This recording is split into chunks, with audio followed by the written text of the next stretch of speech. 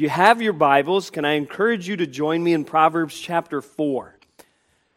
Proverbs chapter 4 is an interesting passage of Scripture. You say, well, all Scripture is interesting. I agree with you on that, but there is an interesting aspect in particular to Proverbs chapter 4. Because though it is inspired Scripture, these are words written by the wisest man that ever lived. They're not just words, they are insight into a conversation that Solomon, in my opinion, is having with his son Rehoboam.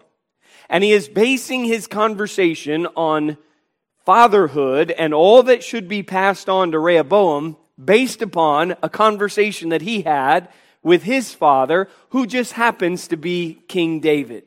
And I want to be an encouragement to you as we learn from Proverbs chapter 4 what needs to be communicated and who exactly should be doing the communicating. And I also want to help you on Father's Day as we begin with this simple truth. There are no perfect fathers. So you don't have to feel pressure to strive to be one. Dads make mistakes because they are human beings. But what we can strive to do is to be biblical fathers. How do we know what a biblical father is? This is really deep. We look at the Bible. And the great statesman Yogi Berra. How many of you know who Yogi Berra even is?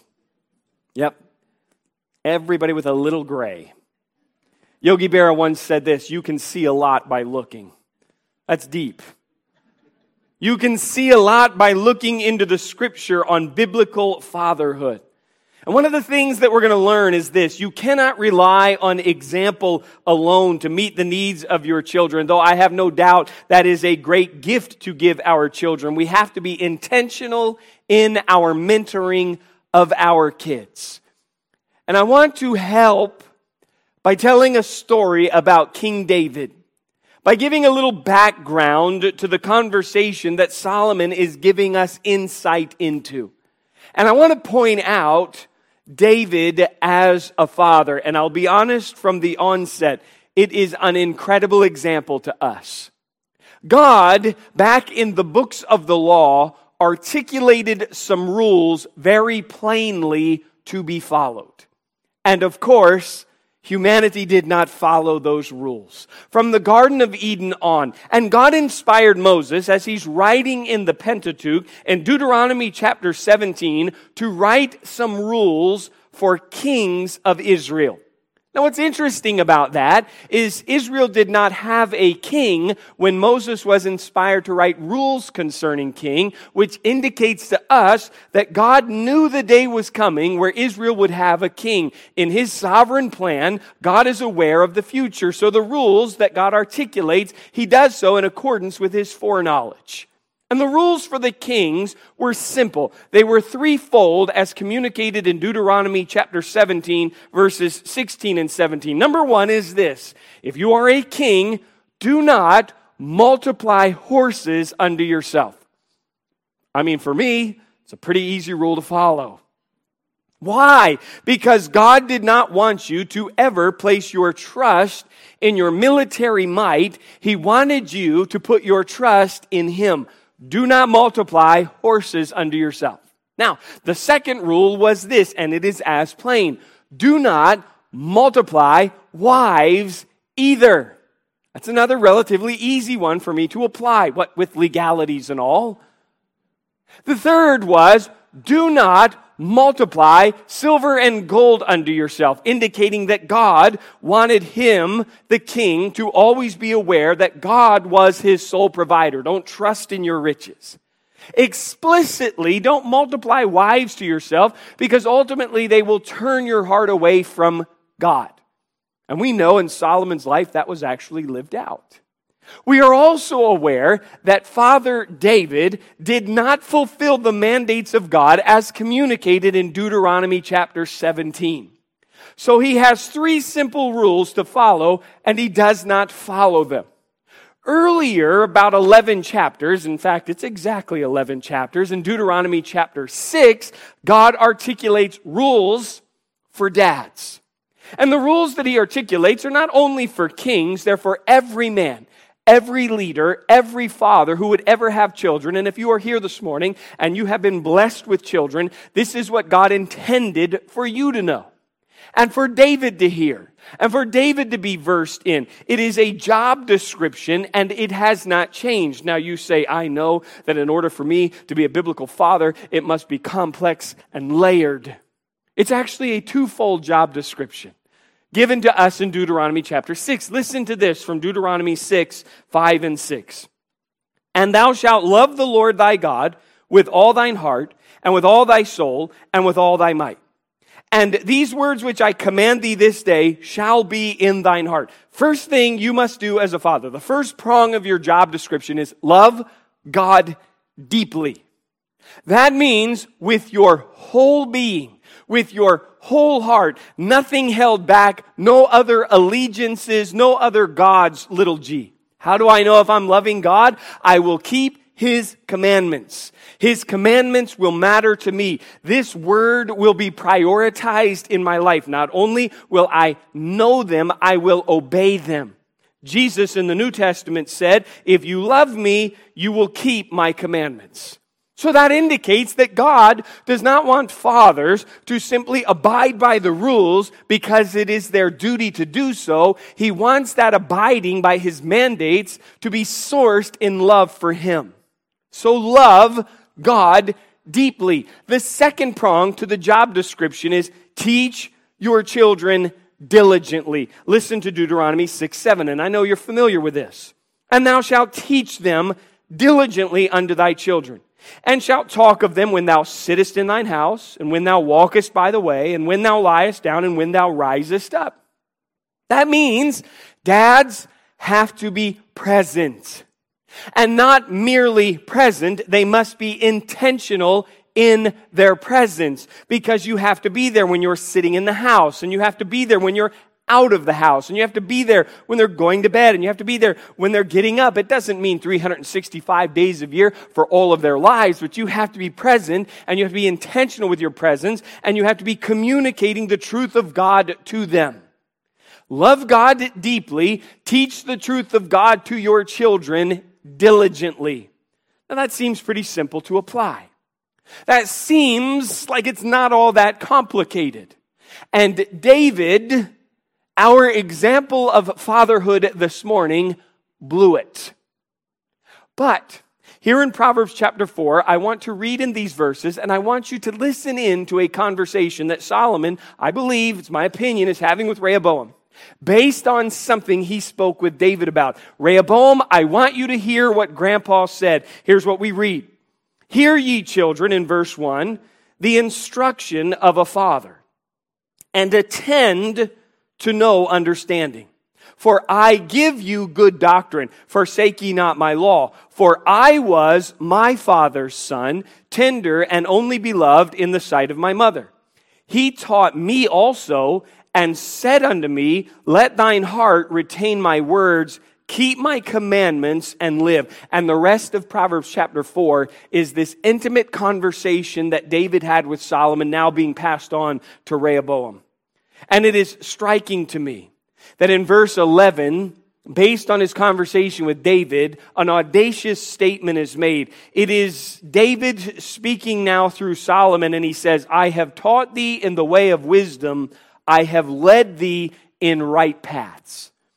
How can David say to Solomon his son, who is the product now of his relationship with Bathsheba, that I have led you in right paths and I have taught you wisdom? That is an audacious statement for an imperfect father to make. That is an audacious statement for an inconsistent dad to make. And in there, I find great encouragement and I find a Bible lesson. And the first thing I realize is this: you can be a spiritual father through imperfection. David blew it according to Deuteronomy chapter 17 and the rules for the kings. And in a moment, I'm going to show you that David blew it according to Deuteronomy chapter 6 in always teaching things diligently to his children. But there's no doubt David blew it. But David also did some things right. I have no doubt, and I know that even cursory students of the Scripture know that David had an illicit, immoral, adulterous relationship with Bathsheba. And then he had her husband Uriah murdered by combat, by letter to Joab, leaving him out there alone and isolated. David then hid his sin with Bathsheba, now that she was with child, by marrying her and bringing her into the palace. And for an entire year, David was carrying on as though he had done nothing wrong, though internally there was a battle raging. David is now knowingly guilty of an adulterous relationship. David is guilty of murder. And David is guilty of being a complete phony and a fake. If you and I were to assess David according to Deuteronomy 17 and Deuteronomy 6, we would say this: he was imperfect. A day arrives when Nathan the prophet comes into the throne room where David is, and David is restless on the inside. He's not sleeping at night. He is waking with bad dreams. He is racked with guilt. He is completely dominated by this emotion. And Nathan the prophet walks in and he tells David a story about a rich man taking a little lamb from the poor man when the rich man had all the lambs he could have wanted. And when David says that man should be judged, Nathan the prophet says something very pointed to David. He looks at David in 2 Samuel 12 and verse 7 and says to him, "Thou art the man." David, it's you. I'm telling you a story about you. You who are the king and who could have had anything took Bathsheba from Uriah. You're the man, David. It's you and it's your fault. And it didn't have to be David. In fact, I know this is a little bit of a sidetrack, but God's going to speak to David. And in a way, you can hear the broken heart of God speaking to David, because he goes on in 2 Samuel 12 and verse 8 and says, "I gave thee thy master's house and thy master's wives into thy bosom, and gave thee the house of Israel and of Judah. And if that had been too little, I would moreover have given unto thee such and such things. Wherefore, why hast thou despised the commandment of the Lord to do evil in this sight?" Here's what God is saying to David. Of all people on earth, it didn't have to be you. Of all people in my kingdom and in my realm, David, it shouldn't have been you. I gave you everything. And if the everything that I gave you wasn't enough, all you had to do was ask, and I would have given you such and such things. Why, of all people, David, have you despised my commandment? Why, of all people, David, have you broken my heart? That is a low point. David has blown it before God. David was completely and utterly imperfect. But the beautiful truth here is that David came clean about his sin and genuinely repented and threw himself on the mercy of God. And what I derive from that, and we don't have time to tell the whole story, is simply this: God gives broken men the opportunity to write new chapters in their lives. God gives broken men the opportunity to write new chapters in their lives. He loves a penitent spirit. He loves a broken heart. Not because he wants to break hearts, the humility that comes to God and pleads for mercy. What I will say to you is this: if you have been imperfect, a humble and broken heart grants us a new opportunity with God. You don't have to be perfect to be a spiritual father. I know this also. You don't have to be consistent, and aren't you glad for that? Because if there's one consistent thing about parents, it is that they are inconsistent. The Bible teaches us an incredible truth about David. When Samuel was going to anoint a king, he went to the house of Jesse, and all of the big, strong brothers came before him, and God continued to say, no, no, no, no. So little was thought of David's potential that he was actually left out with the herds.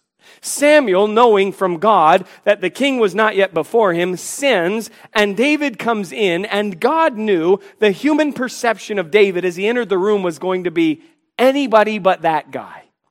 But we gather this insight from Scripture. Speaking to Samuel, God says to him in 1 Samuel 16:7, "The Lord seeth not as man seeth, for man looketh on the outward appearance, But the Lord looketh on the heart. David's heart was good, but David sinned. And then after Solomon's sin, we read this, and David is long dead in 1 Kings 11:4. Solomon's heart was not perfect with the Lord his God, as was the heart of David his father. David started with a heart that God noticed, sinned miserably, and God's assessment at the end of his life was his heart was perfect. That is a beautiful, redeeming statement. Because again, it tells us that we can have a new opportunity with God if our hearts are broken and we are humbled. You can be a spiritual father even with imperfections, and let's be honest, you've been imperfect and inconsistent. David, breaking the rules of Deuteronomy 17, had a lot of wives. This is not okay. People ask, how is it that David had a perfect heart and he had a lot of wives? There are some questions I also would like answered when I get to heaven. But I do know this, according to the book of Genesis, God's plan is one man, one woman, and in Deuteronomy 17, he explicitly said to the kings, do not multiply wives to yourself, and David did. And you say, well, wouldn't it have been awesome to grow up in David's home? I mean, if you had to pick a Bible home to grow up in, having David as your dad, wouldn't that have been great? Hold your horses. And while you're holding them, don't multiply them. Because David had a lot of wives, and David had a lot of sons by a lot of different moms. And this was not a happy home to grow up in. No doubt it was a home of wealth and affluence, even to the point of opulence. But these boys were largely left on their own. Three in particular: Amnon, Absalom, and Adonijah. You know you have a lot of kids when you just start alphabetically, and he's starting with A's, and by the time, you know, you're going to get a long way down through there. You can figure where Solomon comes in there. Amnon, Absalom, and Adonijah. David is their dad. Amnon is not a good boy. And the Bible will tell us a tragic story about Amnon. In fact, Amnon had a half-sister whose name was Tamar, and in a sick, twisted way, Amnon loved Tamar. Now, it's not love like the Bible speaks, it's actually lust. And what the Bible will tell us very tragically is that Amnon concocts a plan, and he carries out this devious plan, and he rapes his half-sister Tamar. Tragic. That's one of David's boys. Now, the fact is, according to Scripture, David does not discipline Amnon. Where are you, Dad? You should be present, and you should be intentional with your presence. Absalom, who happens to be a good-looking, strong boy with a whole lot of hair, according to the Scripture, takes note that his sister Tamar has been raped by their half-brother Amnon. Absalom also knows Dad's not doing anything about this. Absalom takes it upon himself to carry out some vigilante justice. Don't worry, Tamar. I'll take care of this if Dad doesn't. Absalom, David's son, will murder Amnon, David's son. So in short order, we have incestual rape and murder. Not a great home to grow up in. Absalom is caught red-handed for having murdered Amnon, and it displeases Daddy David. I don't want my kids going around murdering each other. Okay, that was humor, and you gave me nothing. We all can identify with that. I don't want my kids going around murdering each other. That's not okay. Absalom has to flee from Jerusalem, and David doesn't reach out to him. David doesn't forgive him. David doesn't discipline him. David doesn't build any bridges. David is absent and David is passive. Absalom comes back to Jerusalem, and all he wants to do is get into the king's court to see his dad, to the degree that he will set on a field of fire near Joab, trying to get into his dad's presence. David never rectifies things with Absalom. Born in Absalom's heart is a rebellion against his passive father David. And so he sets himself up at the gate, and he begins to steal the hearts of the people. He begins to give judgment and answer to their problems, and the people actually begin to follow Absalom instead of David. And so one day, he hires 50 men to run before him in horses and chariots, and he announces that he is now the king. And David, The great King David has to leave Jerusalem back out into the wilderness, and Solomon ascends to the throne, and to such a degree that he goes up onto the rooftop into a tent, and he lies with David's wives and concubines, signaling that he is victorious and he is dishonoring his father. Great home to live in. David only gets the throne back because Joab, going against David's word, actually kills Absalom. And we hear David cry out painfully, "Absalom, my son, I wish in fact I had died in your place." This is a broken-hearted dad. And we still have Adonijah to go. David and Bathsheba have Solomon.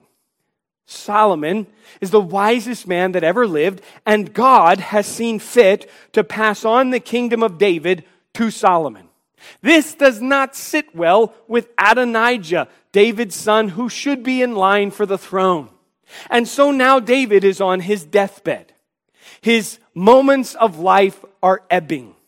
Adonijah catches on to this, and he goes down into a secret place, and he holds his own coronation ceremony.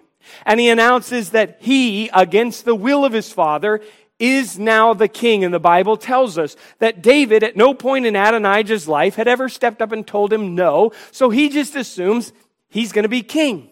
He hires 50 men to run before his horses and chariots and rolls through Jerusalem pronouncing that he is king. And Nathan the prophet arrives on the scene again. He comes into David's basically death chamber now. And he says to Bathsheba, "Are you aware? Do you think that the king is aware that Adonijah's held his own coronation?" No.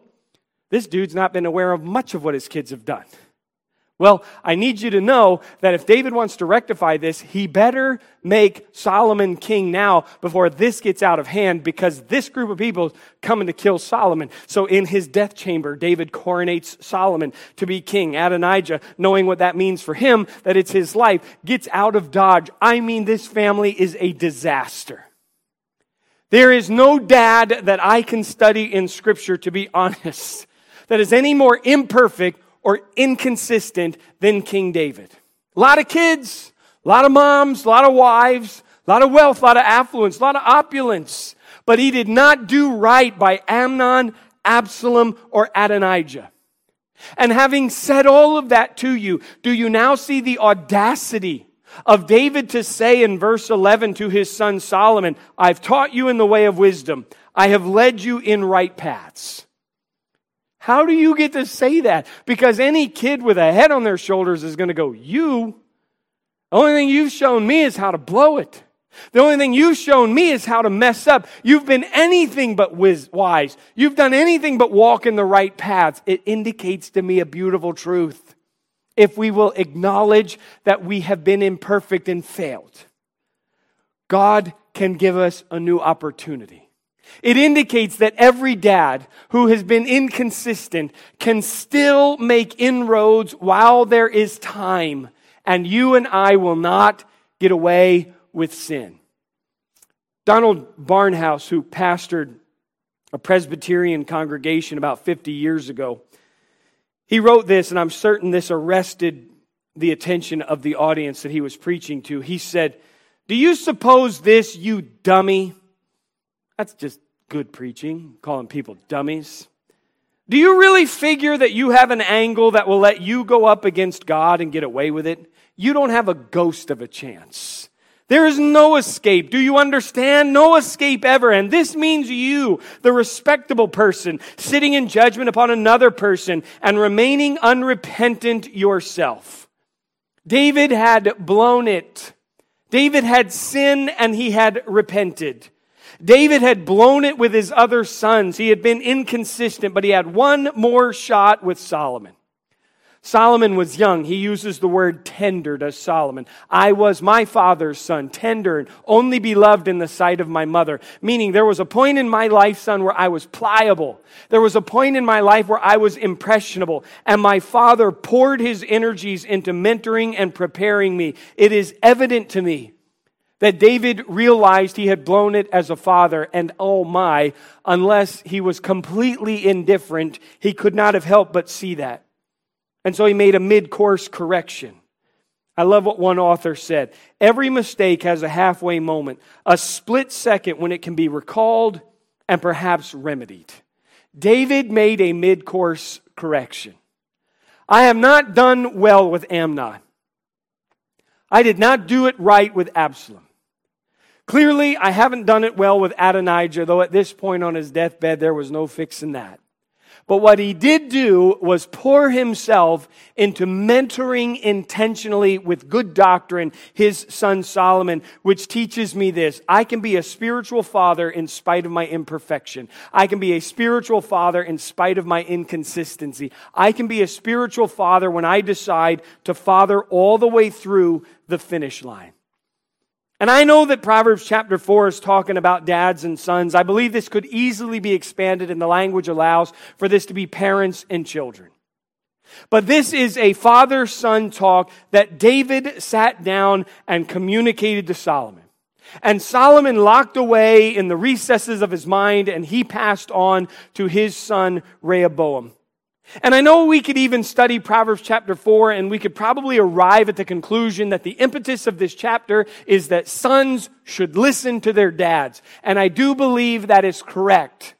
But what it also indicates is that dads have a message to communicate. That dads have good doctrine to articulate to their children. And this is all based on love. It's good doctrine. God is saying, this is what you should have done with all of them, David. I am applauding you for teaching him and instructing him now. It's Deuteronomy chapter 6 all over again. We build up and we strengthen our children when we make the Word of God our common theme. And this is not something that you put on a calendar. Because the Bible tells us when we're talking, sitting, waking, getting ready to lie down, and getting up in the morning. Children have questions about spiritual things. And children go through situations that you can't really put on your calendar. Kids have spiritual questions, and they need to be mentored intentionally by their parents with the truth of the Word of God. And that means there are times where you're sitting in the house and a conversation arises. Time when you're out on the road and a moment comes on the scene. When they're going down at night, when they're getting up to start their day, you seize the moment to communicate to them good doctrine. And this does not mean that every conversation in your home is a spiritual one. But what it does indicate is that some of them should be. And our problem is not that we over-spiritualize every situation. Our problem is that we under-spiritualize every situation. Our kids need to know the Word of God from us as parents. But I don't know it that well myself. Immerse yourself in it. Love God deeply. Diligently teach these rules to your children, and you're never off the hook. Mentor them all the way to the finish line. That's what he said. I was my father's son, and I'm now telling you this, my son. Do you realize that even if you have a kid that's 40 years old, they've never been 40 before, and you have? If you have a kid that's 50 years old, odds are they've never been 50 before, and you have. I'm not saying that the role of authority stays the same. I'm not even saying that the role of priority according to Scripture stays the same. Because if they are married, make this little note, they are to leave father and mother and to cleave unto their spouse. They are not anymore under your direct authority as far as priority is concerned. Let go of that a little bit, but never stop intentionally mentoring. We have a generation of Christians and young people that are fledgling because the generation that preceded has ceased to intentionally mentor. And a lot of the things that the older generations complain about are actually their own doing because they have not intentionally mentored and communicated good doctrine. That seems to be a scathing rebuke, but I think it's true. David was not a consistent dad. David was not always a great model, but I'll tell you this, even when you fail, what a wonderful opportunity it is to model how to get things right with God. Real men know how to say they're sorry. Real men know how to confess. And just listen to what David was sharing with him. By the time we get to verse 5, David said to Solomon, and now Solomon is saying to Rehoboam, get wisdom. Get understanding. Forget it not, neither decline from the words of my mouth. Forsake her not. She shall preserve thee. Love her, and she shall keep thee. You ever talk to your kids about the things of God? Do you ever discuss with them wisdom? Listen, we talk about everything. Sports, relationships, education, life goals. Do we ever talk about getting wisdom? Do we ever talk about the pursuit of wisdom and how protective it actually is? He'll go on in verse 7 and say, wisdom is the principal thing. Therefore get wisdom, and with all thy getting get understanding. Exalt her, and she shall promote thee. She shall bring thee to honor when thou dost embrace her. She shall give to thine head an ornament of grace. A crown of glory shall she deliver to thee. Hear, O my son, and receive my saying, and the years of thy life shall be many. And there's the audacious statement. I have taught thee in the way of wisdom. I have led thee in right paths. Could he say that with a clear conscience? Yes. Because mercy and forgiveness always give us a new start. Do you have hope to teach and to build and to model for your children? Yes. Do you have a lot of time to wait on it? No. I love what another author penned. The man who can own up to his error is greater than he who merely knows how to avoid making it. How blessed are the children whose parents, though imperfect and inconsistent, stick with it to the finish line and do the right thing. Thank God for His mercy.